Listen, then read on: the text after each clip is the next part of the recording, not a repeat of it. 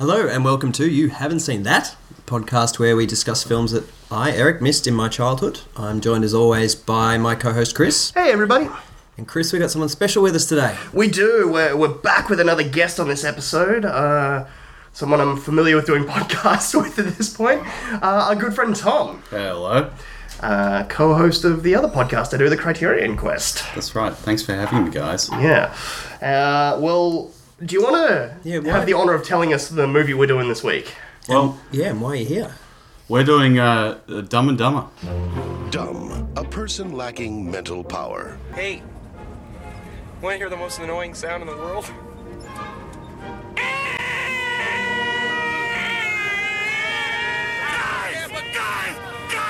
If they each had half a brain, they'd still only have half a brain. Jim Carrey, Jeff Daniels, Dumb and Dumber. For these guys, every day is a no-brainer.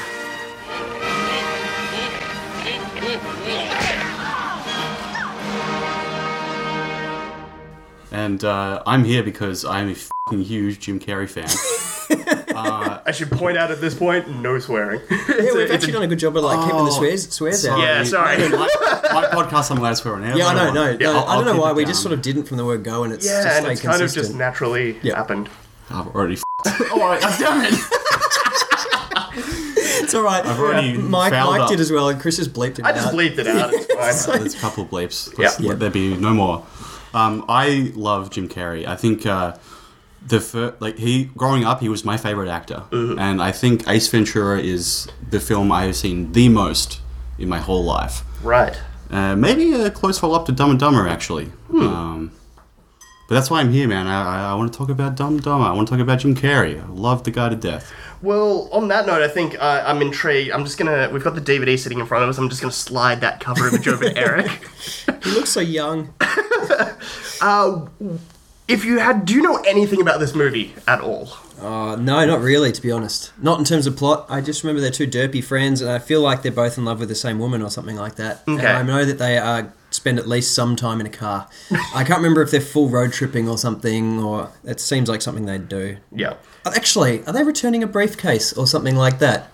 Ooh, you'll have to we'll find out soon enough. Are you allowed to look at the back cover to determine what it's about? Or No, is that a rule? Or No, there's no set rule with that, Nah. but it's... what do you determine from... There's 4 images on the cover. One's name is Dumb and the other's name is Dumber. Definitely. There's I think you've nailed the plot synopsis there. there's Jeff Daniels with his tongue stuck to a pole. They've got snot all over their faces in another photo. These are grown men who were paid millions of dollars. I'm in for a romp. That's what I know should have happened. Oh, damn it. But yeah, I mean, this is... I think the reason why this is one that we definitely put in the hat for this first kind of round is... Because growing up in, kids of the 80s in, our formative movie years in the 90s, this was huge, this movie. Oh, I know. And this, kind of, I think came out in 1994. I think for us in Australia, it was early 95 that it hit cinemas. So, yeah, it's kind of that, peak kind of time of discovering film, and I think discovering sense of humour as well as a big thing. Yes, so we would have been 9 or 10. Yeah, so this came out. Perfect age for this film. Perfect age. Yeah. So, yeah, I think this is a fairly important one. We were joking before how we're probably just going to stop doing the whole... So why did you miss this? I just didn't have a life, okay? or did I? No, that's the You question. probably had a more substantial life than Chris and I, probably. I don't know. I was just playing sport instead. And look, that got me. I'm not playing sport. I was actually outdoors, enjoying the sun. But no, Ace Ventura was another one I didn't see till a bit later on, but I freaking loved it. And that I've watched a lot of times since then. It's just wonderful. So you're relatively familiar with the kind of younger Jim Carrey oeuvre, shall we say? Yeah, sure, whatever that means. The kind of young, when he was more slapstick comedy and kind of first Yeah, I mean, emerging, I definitely saw The Mask. Yeah. Of course, and I love that. It was pretty creepy and weird, of course, but, you know. Coincidentally, all three of those are in the same year. Yes, I thought it would have been about the same time. Yeah. And then I saw more of my Jim Carrey experience is more like, I love Me, Myself and Irene. Okay. Same writer-directors. Similar kind of comedy, like the physical... I used to love that in high school. What about, The Truman Show, Man on the Moon? Yeah, Truman Show's great. That's way more into the dramatic. Yeah, I love Truman Show. Never saw Man on the Moon. That's still one I've been meaning to get to. And Bruce Almighty's a bit of fun. Bruce Almighty is surprisingly not bad. And then I tried to watch... yeah, exactly. That's how I'd probably describe it. But then I tried to watch... Was he in one called, Run Somebody? No. Anyway, I tried to watch something recently and it was dreadful. He was The Incredible Burt Wonderstone, maybe? The one where he was the Chris Angel magician? Mr. Poplar's Penguins? I never saw Lemony Snicket either. So anyway, he's got a heap of films. But his prime ones, I've seen a lot of them, but not this one. So, and I haven't seen the more recent Dumb and Dumber. No, me neither. And I refuse to. I want to keep this... Oh, it's my dog. Yeah, no, I suppose the sequel will crop up. We could talk about the sequel later, but... Which one? Which is the interesting kind of thing. Well, I don't want to talk about the prequel, because Jim Carrey's not in it. Yeah, it's not a proper... So let's not worry about that one at all. We'll kind of save that for post-film watching discussion, I guess. But, yeah, I mean, unless we got anything else, should we just jump into it at this point? Yeah. Or... Please, I'm very excited. Let's see what this is all about. Let's do it. You tell them no, son. Wind your body, wiggle your belly, dip and go down to the low style. Wine and go up, wine and go down, a bowl and a rocker to the low. Alright, so that was Dumb and Dumber. Yeah, Tommy, how was that to rewatch again? Oh, it was so great. So much nostalgia. Yeah. So much nostalgia. I loved it. You were laughing a lot. Yeah, you were having a wonderful time. Yeah. So if you were to guess, what viewing number would this be for you? Ballpark it. I don't know, more than 50, probably more than 70. Wow. Oh, gosh. Wow. Okay. I was so obsessed with Jim Carrey. Yeah. Everybody just was almost weirded out by the fact that I would just constantly be just impersonating Ace Ventura. Constantly when I was a kid, so yeah, I just rewatch. Yeah, so you're the right man. You're definitely the expert. More importantly, Eric, first time watching. Initial thoughts. Yeah, even as an adult, that's really enjoyable. You've got to go. What else are you going to expect? It's going to be dumb as it's going to have poop jokes and everything. It's in the title. It's a giveaway on the cover and the title. If you can't handle it, you just don't watch it in the first place. So no, I went in with the right mindset. Yeah. I thoroughly enjoyed it, and I think I can even say it now. Watching as a kid would have been. You jump in the car. Yeah, I'm jumping straight to that. Yeah. I would say I'm kind of in the similar boat with Tom, but probably not towards the 70 odd viewings. This is probably close to 30 for me. But it's still a film where you can pick up little small interesting things throughout. Yeah, there's a lot of little tiny throwaway little lines and actions and just tiny little bits and pieces. They got the Monkees. Mm-hmm. They were a major influence on the Beatles. Yeah, I know. But more importantly, I think in terms of narrative structure and what the film is trying to do, or what it's trying to do, what it's trying to be, I guess.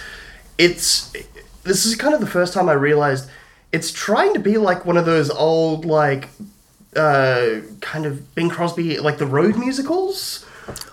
Yeah, okay. From the 40s and 50s, the Dean Martin and Jerry Lewis, the buddy movies, and I'm mental blanking on who Crosby's partner was, but the thing of these two wacky guys that go on a road trip adventure and things happen to them. Yeah, I feel watching it this time that's what this film is trying to be. You reckon it's a bit more of a nod or draws more from those movies way back? Yeah, it's trying to kind of emulate that kind of narrative structure, but being made from people that grew up with Mel Brooks films. Yeah, okay.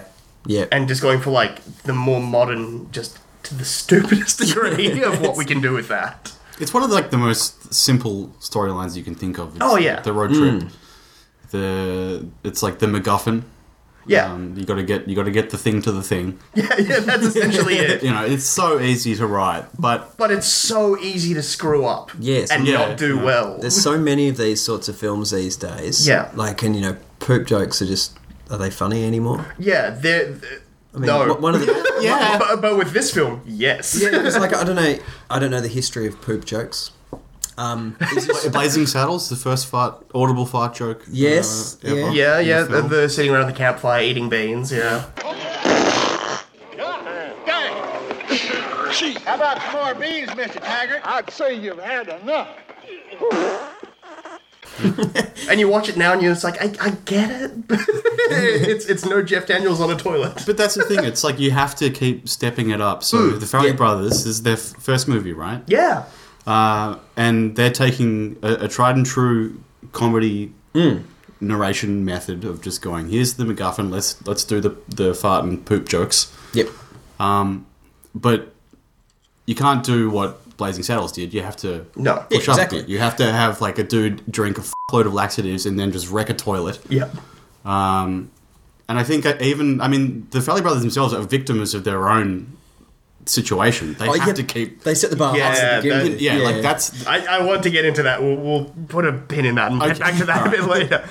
Sure. I think, like, we obviously, for those... Like, most people, I'm assuming, have seen Dumb and Dumber. It's the... Sorry, Eric. Most people, yeah.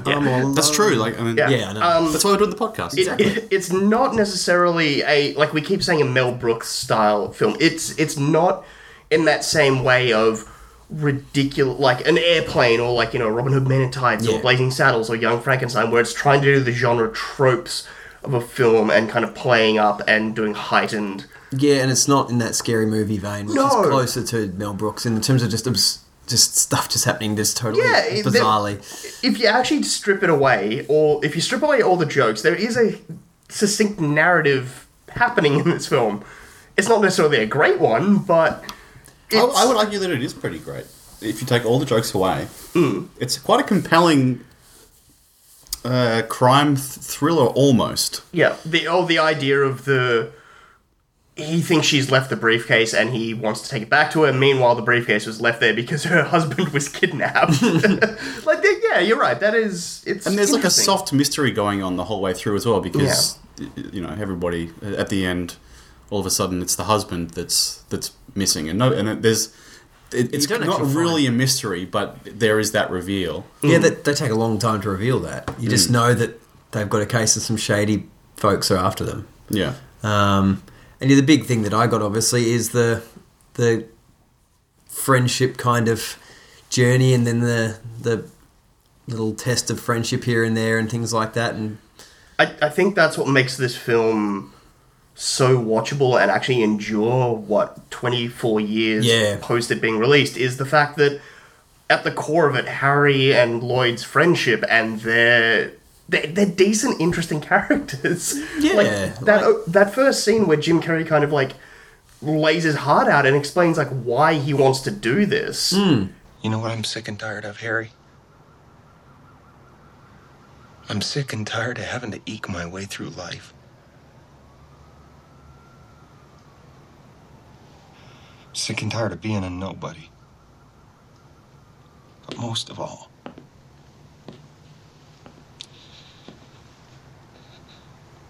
I'm sick and tired of having nobody.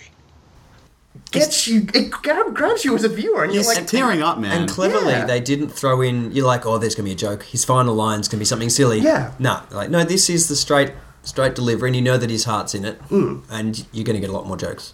and I think that like by having some believability behind the characters, like they very cleverly do that early on with Jim Carrey's character. And I think just by the virtue of casting Jeff Daniels, it automatically gives them that for that character. Yes, yeah. Because he's the more straight character out of the two. And it's really interesting, like him getting cast. The studio did not want him. The directors didn't want him. No one wanted him for this movie except for Jim Carrey. Jim Carrey vouched for him, yeah. Really? Yeah, Jim Carrey. Nick Cage was Nick Cage. Oh, there's a big thing at the end of this movie. I've got a whole list of alternate castings. But Jeff Daniels, Jim Carrey threw him out as a suggestion because he was primarily known as he'd done comedic slanted films. Like by this time, he was a two-time Golden Globe nominee for. Something Wild, Purple Rose of Cairo. He'd acted in a bunch of Woody Allen films. This is probably coming off of the back of, like, Arachnophobia and things, and Butcher's Wife. Like, he'd never done, a real slapsticky... Yeah. And so Jim Carrey thought, like, in terms of getting...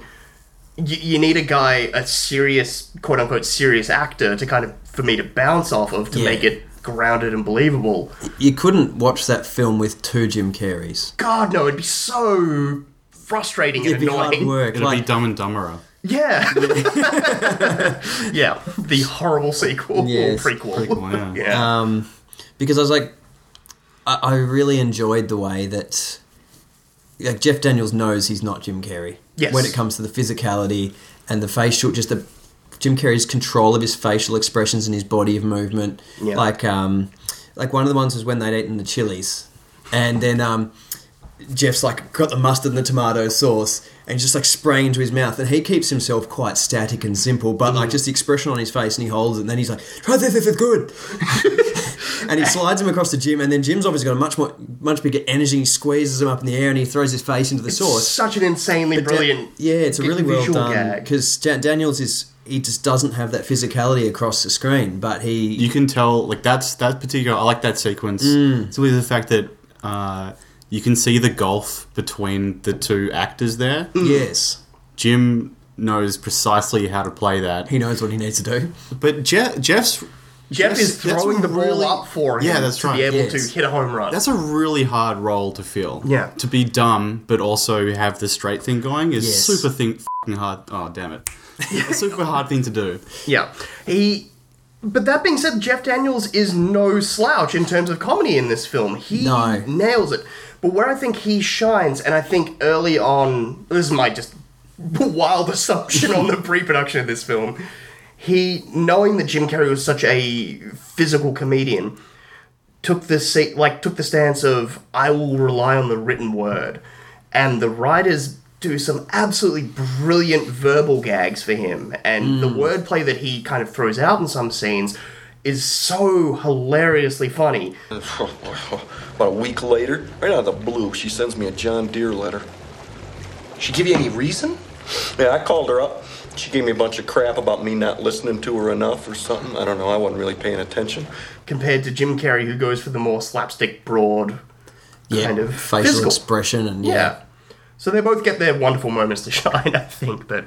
Yeah, because Jim Carrey's physicality is pretty much second to none. Yeah.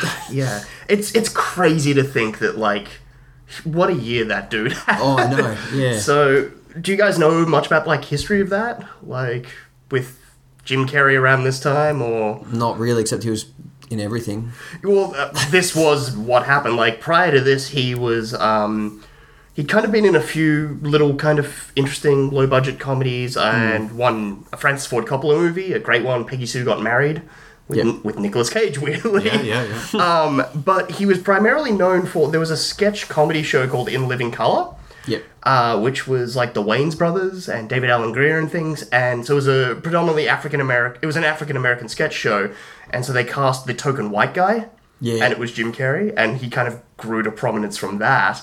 It's time for Buffed, Beautiful, and Bitchin', the at-home workout with Vera DeMilo. Hi, I'm Vera DeMilo, and thanks for tuning in. You know, before I learned how to exercise properly, I was a poor excuse for a woman. And the year he left the show was 1994, when he left to make Ace Ventura, The Mask, and then Dumb and Dumber. He made all those three in one go. In 1 year. I think Ace Ventura was like February, Mask was like July, and Dumb and Dumber was December. He became the first actor in the history of cinema to have 3 films open at number 1 in the box office in 1 year. Wow. Take that, The Rock. Did he also do that? No, I'm just assuming The Rock's in everything now. Yeah. Dwayne has done very well for himself. Yeah. But it's... That being said, I think Dumb and Dumber probably holds up and is probably possibly the best film out of the three of those, I think. I reckon Ace Ventura. Ace Ventura? Ace Ventura. Yeah, I enjoyed this a lot, but Ace Ventura is just... I'm not necessarily saying in terms of how much it makes you laugh. I'm saying in terms of an actual film. Like, but they both share a common linkage in that they both have the Jim Carrey crazy comedy going on. But both of them, if you strip away the comedy, they still have a really interesting, compelling story. I'll agree with that. I just think Jim Carrey mugs a little bit too much in Ace Ventura. Like, that became too much of a kind of quotey, quippy... I reckon the second one. The second one's out of control. That could be changing what I'm thinking. Yeah, and that's where it's hard. You kind of forget which ones came from which. Yeah, that's true. The first one, like, because I rewatched the first one actually quite a while ago, but I was thinking the exact same thing, having watched the second When Nature Calls, and going like, it's a different kind of comedy. Yeah. They really treated it like a comedy, where it's, I mean, like, no shit, damn it, no shoot. You're trying not to swear as adorable. Yeah. I don't want to be naughty. It's like a laugh every 10 seconds. In the second one? It hurts me so. Yeah. But where that one's just like, let's just put out as many jokes as possible, and there's like kind of this thread of a narrative. I feel like Ace Ventura has the narrative coming first, and then they try and build the comedy around Ace, the character. Yeah. Dumb and Dumber does the same thing, but not as well, and that's why I would say that Ace is a better film. But okay. Well, that's what I did notice this time, is it's the amount of jokes crammed into this hour and 40-minute film is relentless, yeah, I would say.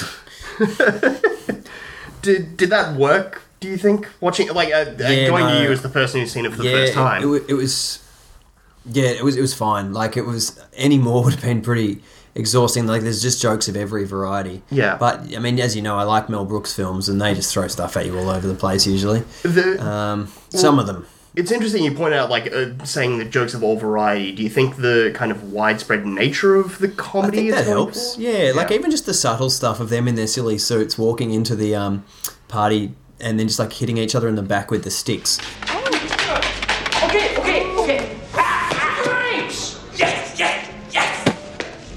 Like, it's not a big focus, but it's just like, silly. And it's super charming. It's charming. All the stuff it where just matches them just mucking around. They're just little kids, really just innocent, friendly little kid adults, which is a real threat to society. But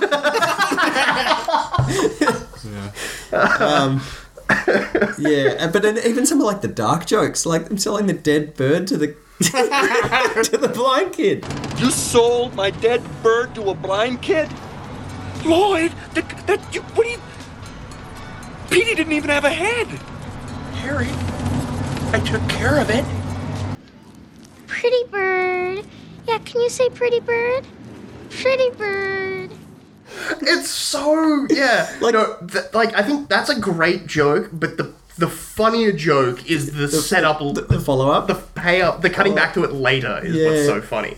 And next, we'll be back in a minute with the heartbreaking story of the blind Rhode Island boy who was duped into buying a dead parakeet. I just thought he was real quiet. That's, like, this movie, I think, shines in some of its really... It's setups and then payoffs, like that being the prime example. I think. It's got some really obvious stuff, like Jeff Daniels getting his tongue stuck to the ski lift. Yeah, Jeff Daniels on the toilet. It's a gag. The policeman drinking pee, like, real simple fart jokey ones, but they're funny because they're spaced out. And then in between you've just got them mucking around and Jim Carrey just flopping about and. And then long-term payoff jokes and stuff. So they've got a variety of jokes. Like, were you expecting Seabass to come back into this film? No, I thought Seabass was done. But Seabass was looking for some manly loving. Seabass was... It's a deep character. He's a closet homosexual. That's why he's so angry. Yes. And he can't tell his mates. Yeah, that's right. Yeah. There's a lot going on there. Seabass is the deepest character in the film. He actually is. Yeah, he's got 2 layers. Everyone else has 1. But yeah, it's even like you look at the cover and you've got Jim Carrey with his bowl cut, and you've got Jeff Daniels with his just ugly frizzy wig hair thing. Yeah. But you kind of don't get sick of it. It's iconic, dude. The bowl cut and the chipped tooth, and then the frizzy hair. That is a damn it. That as a duo is completely iconic as far as films go. How did they do the tooth? It was real. Jim Carrey had actually chipped his tooth like that in the past, and so he just removed the cap. Oh my god! Yeah, like. That's gotten to the bottom of that. I always imagined that there was. I mean, CGI. CG. Yeah. A little bit of like blue screen or green screen on his tooth. I didn't think it was CG, obviously, but I was just like, wow, that's just so real. Yeah. No, well, that was actually his real tooth was chipped like that. Oh my god! He's born to play it. Yeah. To play that role. Yeah. But I mean, that's an interesting thing. Like Tom brought up how iconic, just like visually looking at those 2 guys. We've got the cover in front of us. We should say. Do you, Eric, think that these guys, Harry Dunn and Lloyd Christmas, do they belong in kind of the canon of great comedic duos? Do you think? Well, that's a really good question. Can you give me some examples of who you'd consider in there, so we sort of know what we're going along with? I'll go for like kind of more modern examples, like 90s style ones. I would say like Wayne and Garth. Yeah. Jay and Silent Bob, I guess. Yeah. I don't know, like Tom, have you got any you can think of? Because I think they definitely belong up alongside Wayne and Garth and stuff. But I mean, even going back, I would happily go back to like Martin and Lewis and things, and there's only Steve Martin and Martin Short. I mean, around the same kind of, or just a bit after these guys, you had Chris Farley and David Spade doing their stuff together, like. Yeah, I think it's better than that. Oh yeah, I'm just throwing out like similar. I wouldn't put them Farley and Spade necessarily in that. Yeah, it's not on the level of Wayne and Garth, I would say. Really? Yeah, because Wayne and Garth had the help of being on Saturday Night Live a lot before. They were existing characters before jumping into film, so they were kind of. But they were also iconic of a generation as well, not just of film, but they kind of flowed into MTV and all that sort of that kind of situation. Whereas these characters they're just from this one film, so I don't know.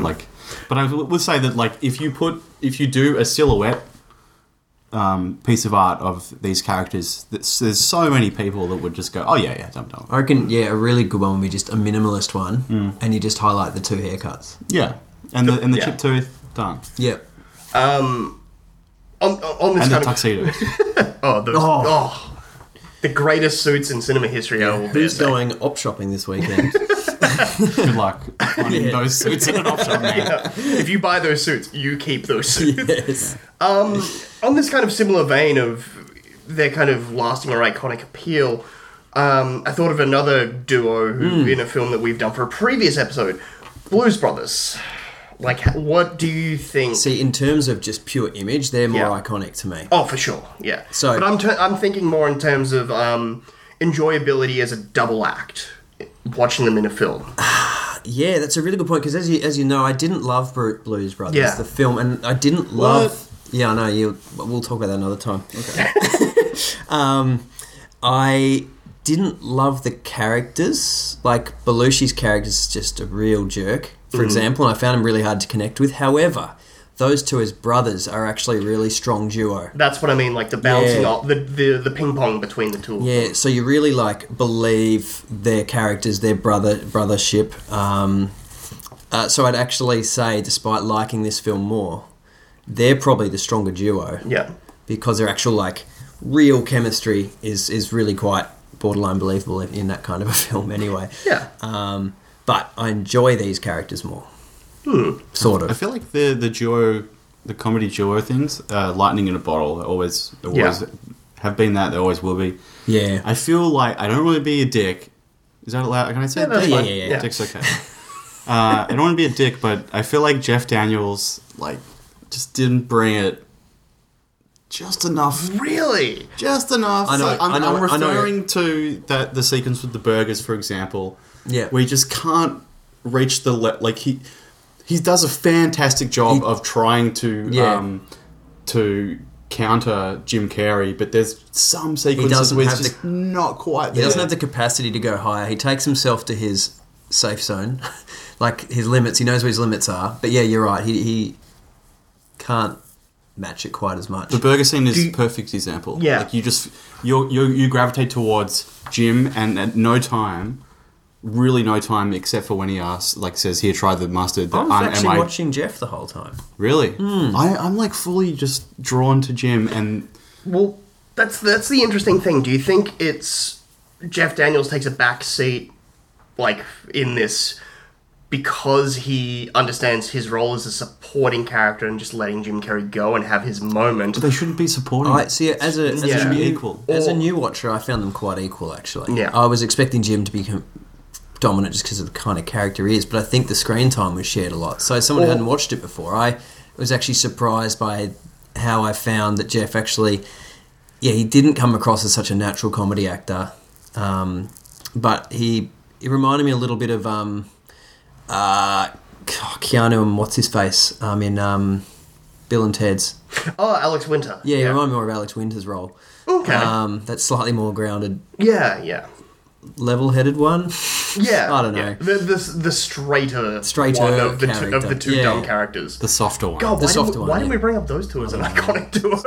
Too hard on. It's late at night. Yeah. But yeah, I don't know.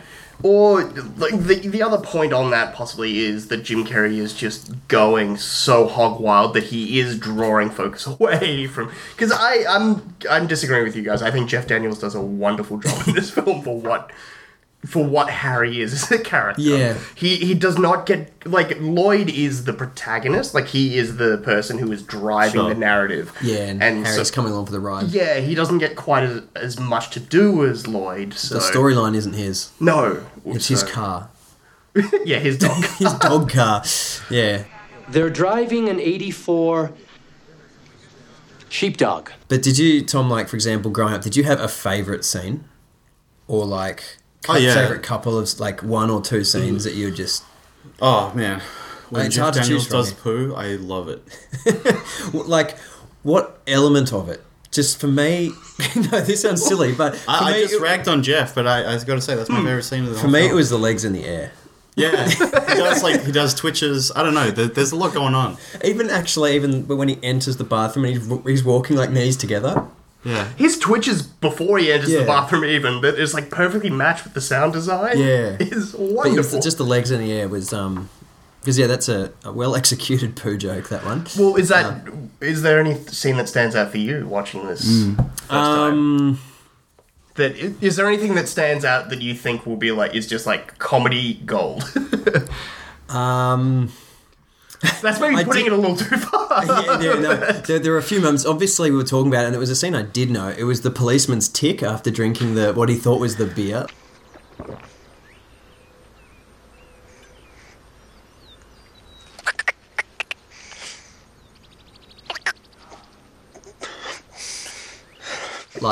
Just for an extra to deliver that sort of response was really good. Fantastic cameo. Yeah, fantastic cameo. Yeah. Harland Williams doing his thing. Yeah, just perfect. I have the dumbest fan theory about this whatsoever. Because it's he's similar to Lin Shaye, who played the dog owner at the beginning. He shows up in the majority of the Farrelly brother films. In my own stupid mind, I like to believe that policeman just had enough that day. Having pulled them over, was just nah, I'm done. And then he just kind of became unhinged, and he ends up becoming the hitchhiker in Something About Mary. It's starts walking away from the cop car. Yeah. And just all of a sudden comes up with a great idea for an ab workout. And yeah. No, not 6. I said 7. Nobody's coming up with 6. Who works out in 6 minutes? That gave me time to think. One of my favourite scenes probably was the extended dream sequence. Yeah. Oh, yeah. Just keeps going. Every bit, every part of it is a little bit different comedy-wise and just so silly. Like the Christmas joke sort of section. He's going through every possible dumb joke. I love to the point of throwing all the nuts on his face. I know. Ridiculous. Absolutely ridiculous. It's just Jim Carrey go go Jim. Yeah, it's literally just we're rolling. What you got? And then it cuts to him at the restaurant, and the moment where the waiter starts kissing her arm, and he's just okay. I noticed this for the first time. The waiter is antagonistic towards him the second he walks up. He throws his plate on the table and places hers gently. Does he? Subtle moment. Nice. Little things. Way to go, Farrelly Brothers. Yeah. I love the moment Jim just gets up, puts his chair to the side, and then just unleashes a can. I will say his kung fu stance goes on a little too long. Yeah. You can trim it by No. It kind of works because the dream never ends. So within the sequence... The joke is it's just going and going and going. Yeah. So it works quite well. That's what would happen if you were on the road that long. You would really zone out. Yeah. Considering when you start in Rhode Island and end up in Colorado. Yeah. Doing 10-hour road trip days is especially if you're the person in your passenger seat falls asleep and stuff. You're just nah, okay. No, I'm done. I'm gonna imagine headlights are boobs now. that's where I'm at. But I think for me, where the film works best as a comedy isn't necessarily in any broader big scene. It is in just the small little moments. Oh yeah, the little details are great. Just, I think what I find myself remembering this film and enjoying it is it just a random throwaway line popping into my head and just kind of chuckling to myself about that. And pull over. No, it's a cardigan, but thanks for noticing.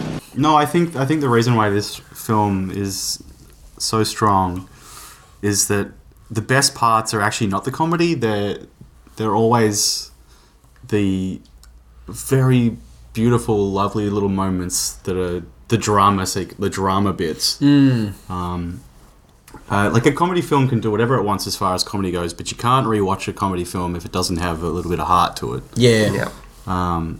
And I think there's so many films that I could rewatch growing up. This time of 1994, so many comedy films where I just don't care to rewatch because they were funny, but there's I don't nothing... want to watch The Mask again. No, there's really not a lot going on in the heart there. No. I mean, you got the underdog thing going on, just as you got the underdog thing going on here too, but with this one, you really get a sense of gravity that I mean, really is Jim Carrey that gives it.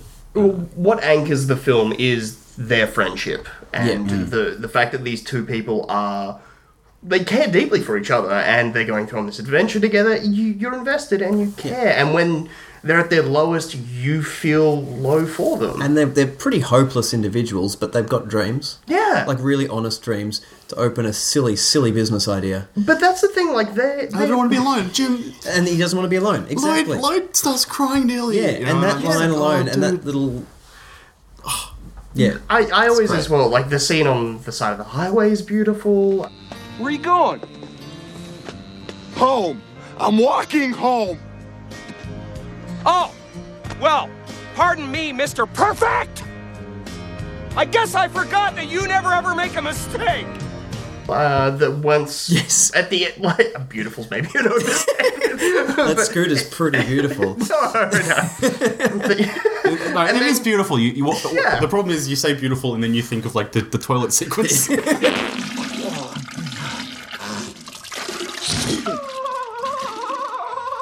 And then you're I can't say that. You can't say but it's ridiculous to say that watching Dumb and Dumber, you can see how Jim Carrey could go on to become a legitimate great dramatic actor. Yes, yeah. Yeah, like Tom said, he was tearing up in that scene. Yeah, he's so good. He's Robin Williams good. Yeah. Okay, I'll say that. Yeah, no, I 100% agree with that statement. Yeah. Yeah, Robin's one of the only others that falls into his physical and comedy sort of level. The comedy and drama that have been able to bridge that gap from being absurd, wild slapstick you can't go from Mrs. Doubtfire to winning an Academy Award. Exactly, yeah. So, like, Good Will Hunting. Yeah. Yeah, I mean, that's it, like... Poet Society and... Yeah, like so many. And the same for Jim Carrey. It's like, for every Dumb and Dumber there is... Well, if you think less than 5 years later, he's Truman Show. Yeah. Where he wins a Golden Globe for Best Actor in a Drama. Yeah. And Man on the Moon, it's just like off-the-walls, awesome drama. Yeah. And Eternal Sunshine. Eternal Sunshine, well. yeah. Like, real good films. Yeah. Where he is the lead. And I kind of love that in the last decade, Jeff Daniels has had a massive resurgence. Yeah. I'm digging that. I miss that guy. Because he's one I obviously because obviously during these sorts of years I missed so many films. So I don't know much Jeff. Jeff's another one of those actors who I've never seen that much of. He had a little, early on he had a bit of a spring as a kind of leading man. One of his first major ones was he's in Terms of Endearment. Yeah. As Deborah Winger's husband. They get divorced. That's not really a spoiler. the flap in Terms of Endearment, and that kind of shot him into stardom, and then from there he had probably a 10-year run as a leading man doing stuff, and then... Vanished for a while. Yeah, around this time he kind of just became the supporting guy, and was that until, dare I say, the Newsroom kind of era? Maybe a long time. 10 years ago? That being said, he worked a lot, and in really good, interesting films, but... Not in the size of role that he used to be in. Yeah, he kind of went... He was just a character actor, I guess. So. He wasn't in the spotlight at all for a long time. No. But consistently doing good and interesting work. Yeah. It's an interesting film, this one, too. Going back to those two guys. They don't... All the supporting cast aren't funny. No. Really. Tiny little elements of them, but they're not designed to be funny. They're quite... These are two wacky guys existing in a pretty regular world. Yeah, and that means that their absurdity works quite well. And everyone else is playing it 100% straight, like Tom said, as if they're in a crime thriller about a kidnapping. Yeah, it's almost Fargo-esque. Yeah. And, I think it's a really great move on the Farrelly brothers' part by casting, someone like Mike Starr as the kind of tough, heavy hitman guy, because...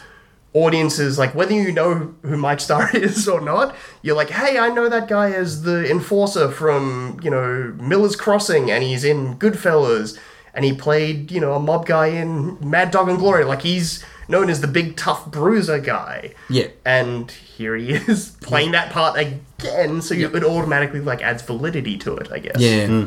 Very true. Yeah. It's a well-made movie for something that is so dumb. Yeah. Yeah. But, I mean, is there anything else that you guys think we've missed? Oh, some of the songs are pretty good. I don't know. No, some are terrible. Some are very 90s. But that one when they're like, it's the gas man, run! And they, bolt from their apartment. Oh, the soundtrack music. And the soundtrack music's really good. The score. A lot of the songs... The Dumb and Dumber score. The Dumb and Dumber score. The orchestral suite. Find that in vinyl for $1. Yep. No, sorry. Dated. The soundtrack is dated. The score is quite fun. I would say, with the exception of Red Right Hand by Nick Cave and The Bad Seed. Yeah. It's such a funny one to have Nick Cave in there, and then just real 90s stuff. I'm just gonna cut in some Crash Test Dummies right now. Once there was this kid who got into an accident and couldn't come to school, but when he finally came... I have a very vivid memory of, I'm pretty sure my brother had this soundtrack on cassette. Ooh, how embarrassing. That's how 90s this soundtrack is. It epitomizes walking around with a Walkman. Yes. Yeah. It adds charm. It has charm, but mostly it gets in the way of a good film. But I think that's one of those few elements from that is a kind of standard comedy of this. Of this we got a comedy item and just slap pop music onto it. Man. Yeah, and just so we can try and make money out of this, I guess, because it's probably going to flop and not do well. That's why I was so surprised to hear Nick Cave in it. Because he's never been a pop artist, definitely wasn't at that time. No. And that song didn't really even fit that scene anyway. No, that's what's so weird about that. I think surely one of the directors or someone's I love Nick Cave. Yeah, has to be. And that's happened a lot in cinema. One of his songs ends up in the last Harry Potter film. Really? Yes. Sorry, what? Yes. Okay. It's probably the worst scene in Harry Potter film history. Yeah. Ron's run away. Yeah. Okay. Ron's run away, and Harry and Hermione are alone in the tent, and everything's a bit sad, and things are a bit wrong. And then they start dancing like awkward teenagers. Oh, that one! And the song that plays is a beautiful song by him called "Oh Children." Yeah. And that scene is just... That Jesus. Yeah, and it's Daniel Radcliffe dancing like a white boy. So anyway, for all that you... does not belong in Harry Potter, right? No, it's such a good song. No and point when I was reading the books was I thinking, we need some Nick Cave in here, and I can't think of any other popular song that's in Harry Potter at any point, but the director loved that song apparently. So anyway, choose a better moment, dude. Yeah, David Yates, I'm calling out. Yes, so I think it's either 7.1 or 2. Anyway, yeah, don't worry, I would have already cut to it. I'm assuming that's what happened with Nick. He's pretty popular with creative types, and they're like, there's a good tune, let's put it in. Yeah. Because the rest of the soundtrack is pretty mediocre. Sure is. Anyway. I know, do you guys, unless there's anything else, do you want to hear a little bit of info about how the film was received? Sure. So it had a production budget of $17 million. We did note they got a helicopter in there for a shot. Yeah, there goes 7 of it. But no, that's pretty big for this kind of film, I guess. It went on to gross, so a budget of $17 million, grossed $247 million. It's proportionally quite strong. Adjusted for inflation, that's around $442.5 million nowadays. That's a success. Yeah. It was the 6th highest grossing film of 1994. Was this when True Lies was like number 3? Falling behind True Lies, which came in at number 3, and another film we did, it beat Speed, which came in at number 8. So 94 was a Take that. Yeah. 94 was a big year for films. It was huge, yeah. This is, I think, one of the... It has to be the year where I was like, oh, wait, movies? Yes, it's a real year for you. Yeah. But otherwise, I got a little bit of alternate casting if you guys are I love this. interested. So, Steve Martin and Martin Short both turned down roles. Good. No, I was... because I knew this watching it, and there was one scene in particular where I was like, it could work with these guys. And it was the scene where they were at the lake in Aspen after having ridden up in the bike, and they're like, oh, these extra gloves. Oh, yes. I was like, this could actually work if it was Martin Short and Steve Martin, I think. Yeah. Like, it would be a different type of film. Yeah. It would harken back to that kind of, Martin and Lewis style, older style of film, I think. But I think it could have worked. Wouldn't the budget been, like, really stretched if it was 17 billion? Billion? I mean million? Not really. Back in 1994, 17 million is... Heaps. Yeah. Okay. Back then, like... Yeah, I think the budget for Speed was like 22, 23. Yeah, it wasn't much more. We were living in a different world. Yeah, well, that's why I said, like, it made $247 million and then adjusted for inflation. It's nearly double Speed was that. a blockbuster, man. Yeah. Yeah, exactly. It was a fucking blockbuster. Yes, but Dumb and Dumber beat it at the box office. So that's like Adam Sandler. No, it's not. Other alternate casting. Considered for the role of Lloyd, you had Eddie Murphy. Or Mike Myers. He was so hot right there. He was. That time. Other people were open for both roles. There was just like whoever we can get. Yeah. Nicolas Cage or Gary Oldman. All right. Gary Oldman coming off of The Professional. Rob Lowe was also... When was Fifth Element? 96. Okay. 96 or 97. Rob Lowe was also up for a part, as was Chris Elliott, and Chris Farley were also both briefly considered for the role of Harry. So I think they did well. Like Chris Farley would have brought it. He's too young at that point, I think. Mm-hmm. This is like, oh no, this is... Nah. Yeah, maybe. But I think, it's... Jim Carrey was so right in pushing for Jeff Daniels for the role, I think, having the serious person to help bounce off of. Because if it had two comedians, they would have been battling for supremacy in the scene, I think. I mean, if it was him and Eddie Murphy, for example, I know it was for a different role. They were both for Lloyd, but like that would have been pretty intense. Yeah, it would have just been... At that time. You wouldn't have felt the kind of camaraderie between the two, and you would just watch it and be like, who's trying to win this scene? Yeah. Like, who's trying to be funnier? That's what we're... Yeah.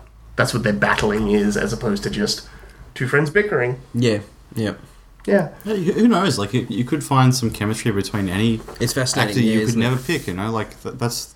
Comedies like that, it's really fickle. Yeah, exactly. I mean, who would have thought, really? Like you said, like Jeff Daniels, who would have thought... It's such a I'm not weird surprised choice. the studios didn't... He wasn't their first choice. Yeah. But... Good old Jim. Yeah. Yeah, but I guess unless you guys have anything else, that'll probably wrap it up for our episode on Dumb and Dumber. Yeah. I love Jim. I love him too. He's an artist now. Like, you know, I just want to say that going on like the journey of a little kid watching Ace Ventura. Yeah, you've seen Jim from the start. Yeah, right from the start, all the way through to like, you know, from The Man on the Moon and Truman Show, and all like his kind of little weird roles, and then he dropped away, and then he came back a little bit and did some fucking bad films like the Mr. Poplar's Penguins, and just like, oh Jim, what are you doing? And then he just kind of vanished. And then now he's coming back, and you get to see all his paintings that he does. Yeah, he's become an actual painter and artist, which is great. Yeah. And he has a new show coming out with Michel Gondry, which looks amazing. Michel Gondry, really? Reteaming with him since Eternal Sunshine. Yeah, awesome. to do a Showtime miniseries. Cool. Looks really good. So I love that guy. Yeah. Jim Carrey's the best. I dare I say want to find a bunch of other ones you've missed of him and put them in for future hats, I think. Yeah, like I said, I haven't seen Man on the Moon. I think that can qualify. I think that just squeezes in. I don't think I ever watched all of The Cable Guy because it was too freaking weird. I love that That's film. so good. Yeah. So that's a big one. That's one that's come to be appreciated later in life. Otherwise, I've actually done pretty well for those older ones. Like, you know, the ones that fit this kind of... I mean, I still haven't got around to Eternal Sunshine, but, you know, I'll get there one day. Oh. I know. Oh. Yeah. So there's a couple I really want to see. Yeah. But those are probably the big ones, I think, that sort of fit into the older Jim. But otherwise, I've seen most of his older ones now, I think. Well, on that... You know, the big ones. Well, on that note, let's find a film that you haven't watched then and get you to pick something for next week. Are you using the original things? Yeah, we still got the ones we wrote up first time. Oh, that's so cool. Yeah, and we normally do it out of Chris's top hat. But I'm in the process of moving in things. If you want to reach in and grab one, what do you think is... I'll reach into Tom's treasure box. Yeah, I didn't bring that hat tonight, actually. Oh, I saw that one. Got to flip it around. Okay. Yep. Next, we're going to watch Dark Crystal. Okay. Damn. This is going to be interesting. Yeah, I'm intrigued. Like, I find Labyrinth is one I didn't see for a long, long time, and I finally did, and I kind of just... Even though I know they're quite different films... They're also weird, sort of kids' 80s films. They're very different, I would say, mainly in the sense that Labyrinth is accessible. And Dark Crystal is meant to be pretty dark, isn't it? Hard fantasy. It is, not accessible. No, yeah. So I'm intrigued. And just the puppets and stuff is just... Yet, weirdly, it is dare I say, one of the top 1 or 2 kids' films for me. Like, it was huge. I learned about it through you, because I know you watched it a bucket load, so... Yeah. It's a masterpiece. Yeah. I've been looking forward to that one for pretty much a year now. You should watch is there a cut where it's like... I do have I will give you the option. I managed to find this online. There are 2 cuts of Dark Crystal. The one that's out there, and then there's the original Jim Henson cut, where each of the fantasy creatures spoke their own language, and there was no subtitles. Awesome. And the studio was like, what? We did not pay for this. Yeah. It's way too hardcore. So dealer's choice on which version. I guess we better watch the studio one, but I would love to watch the director's cut. Yeah. It's interesting. It's for hardcore fans. Yeah. But yeah, just tune in for that. Otherwise, we would love to hear your suggestions of some films for us to put into the hat. We've only got now 2 left in before we write up our next round to throw in. So if you have any suggestions of kids' movies, films you grew up on, or something you think Eric might not have seen, please send us an email at haven'tseenpod@gmail.com. Otherwise, we'll be back in 2 weeks' time. But if that's not long enough, you can listen to Tom and I next week on Criterion Quest. Yeah. Plug your show. Oh, we do a show. Yeah. It's good. It's very different to this one. Yeah. But I haven't been on it in a while, but there's been some good stuff. Well, thanks for letting me come on and kind of talk about something that's not not Criterion. Yeah, Tom and I Not a 1930s French last film week, Tom and cinema. I we reviewed a 1945 French romance film that was real rough. So it's nice to sit and watch Dumb and Dumber. Yeah. Yep, just bring it back down again for a little bit. Yeah. But thanks for listening, and we hope you enjoyed this episode. For this week's episode, I'm Chris. I'm Eric. I'm Tom. Catch you next time.